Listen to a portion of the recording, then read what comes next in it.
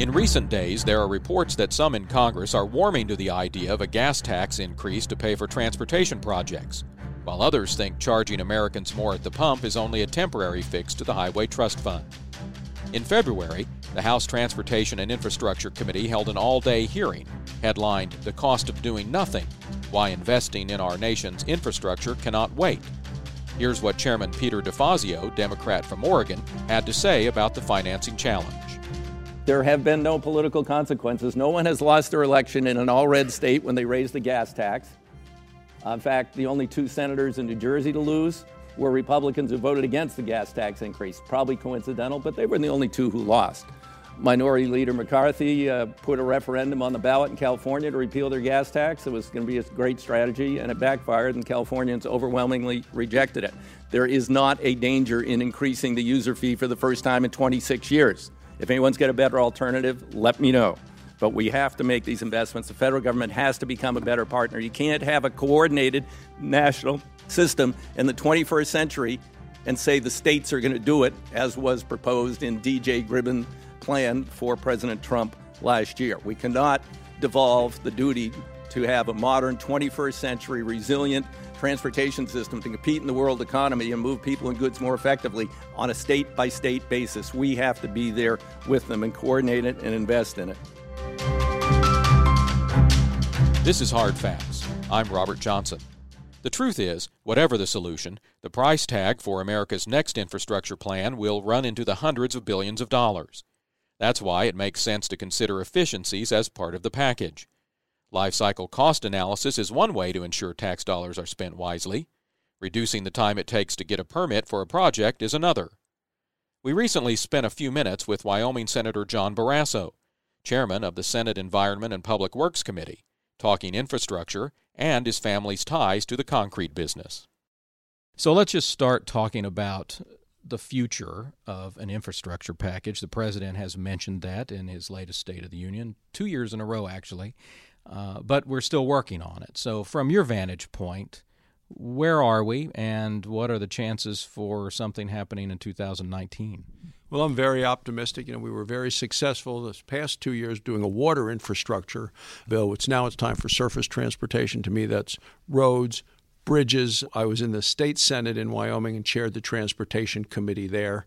So I know the needs of rural America, and there are certainly urban needs. I think we need to do both, and that's why I'm glad the committee that we have in the Senate is made up of people with both kinds of needs. I've already visited with the chairman in the House of the committee there. The day after the State of the Union was down at the White House visiting as well. So I think it's important that we get this done. It's important the needs are there. The president has called for it. We need to do it in a way that's responsible in terms of payment, but I focus so much on terms of just being able to get things done faster, better, cheaper, smarter, and so much of that is permitting. When I was in the Wyoming legislature, we had projects that we were working on back then. I've now been in the U.S. Senate 11 years, and some of those projects took this long just to get the permitting, and then it takes less than a year to do the project. And these are for safety purposes. So it makes no sense to have things tied up in such a long period of time. So I'm optimistic. I have a good partner with Senator Carper from Delaware, and we're committed to getting this done. So what do you think it will take to push it over the goal line this time? Well, I think we need the involvement of the White House and the House and the Senate in a bipartisan way. It's something that we can do in a bipartisan way. We've just passed a major bipartisan public lands bill for the West and it affects the whole country. It was 92-8 or something like that in the Senate. So we can do bipartisan work. We've done it with water infrastructure. It involves listening to people. It involves taking in the needs of urban communities, taking in the needs of rural communities. One size doesn't fit all. Things that work in the big city don't necessarily work in rural America, where public-private partnerships may work in one location. They don't work in another place. Where tolling works in one place, it doesn't work in another place. So we just have to be focused on the needs of the local areas and what works best close to home. The bipartisan comment is one that everyone, I think, is holding out hope for. There's so many things to not agree on in Washington. This seems to be one everybody thinks could happen. Well, it's time. We're coming into the 5th year of the current transportation bill. The Highway Trust Fund is in need of additional help based on the fact that we're spending more than is going in. We have a change in the type of vehicles on the road. More electric vehicles are on the road now, and they pay no gas tax. They put wear and tear onto the road, and I've actually introduced legislation to eliminate the subsidies that go for electric vehicles, as well as to include a fee for the wear and tear that they have on the road. So we are in a transition of vehicles on the road. There is this whole new, what's it called, the Green New Deal, that's trying to basically put an end to the internal combustion engine, which would also have a significant impact, not just on the overall economy, but also on the paying for the roads and the bridges and the repairs that are necessary. These discussions are always an opportunity to make policy changes. You've talked about some of those, the time it takes to get a permit, dealing with some of the environmental issues, the use issues. How do you feel about the life cycle cost analysis proposal that's been out there for a while? Do you see any value to that idea? Well, I think you ought to be able to get the permits. First, you ought to be able to have a lead agency that is in charge. And then beyond that, you should be able to do these rather than one after another, kind of consecutively. You ought to be able to do them all at the same time, concurrently. We don't have that now. That would cut down significantly. And then I think you need a shot clock. Once we're in the process of working on things, they got to get these things done in time. It is silly and counterproductive and expensive when you don't do it that way. So there's really a time and a cost, the value of money and lost opportunities. I knew from my time on the Transportation Committee chairing it in the Senate in Wyoming that when you really delay maintenance, it's much more expensive because as more destruction occurs, it costs much, much more to do the repair than earlier on. And the opportunity, of course, there might be to take a funding package and make it last even longer because we're doing things right the first time.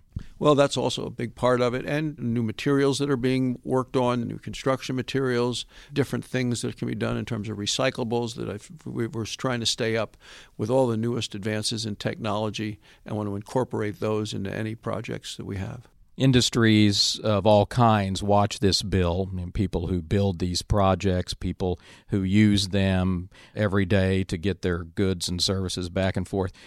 Other than coming to Washington and visiting with you and others on the committees that are handling this right now, what should they be doing to try and help move this conversation along? Well, from people around the country, visit with your members. Make sure your members know the specific needs of those communities, what people need there, that your commitment is there to get it done. Ask them to work together in a bipartisan way, to not look for the perfect, but look for the good, because there's a lot of good that can be had and a lot of work that needs to be done. We were able to do it with water infrastructure. Now we're going to go for surface transportation. This conversation will be heard by about 600,000 people who are in the Portland cement business or support it somehow. What can you say in closing to them about the effort going on here in Washington to try and get this done this time?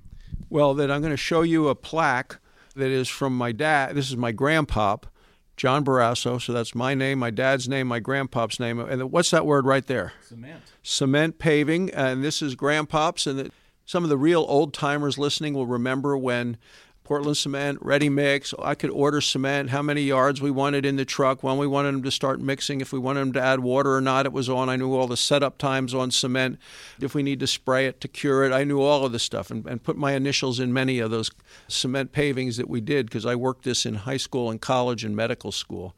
This plaque is from a time when people signed their work by putting in the cement and pushing it down. And in some cities, you'll see these little plaques, and this is my grandpop's. And now I have it in my desk in the United States Senate because I came from concrete, from cement to Congress, and it's a focus of my life. And I'm an orthopedic surgeon because of the lessons I learned working cement. This kind of reminded me of the plaster cast that I applied when I was an orthopedic surgeon. So you have somebody that is committed to making sure we get this done. The MIT Concrete Sustainability Hub has authored numerous reports on the cost benefits of the life cycle approach. Next week, we visit with Jeremy Gregory, the Hub's executive director, about the need for long-term thinking when so much money is at stake. I like to think of it as just getting more bang for your buck, right? Even if you have only a limited amount of funds, this allows you to basically get more out of those funds that you have. That's next time on Hard Facts, a podcast production of the Portland Cement Association. I'm Robert Johnson. I'll see you then.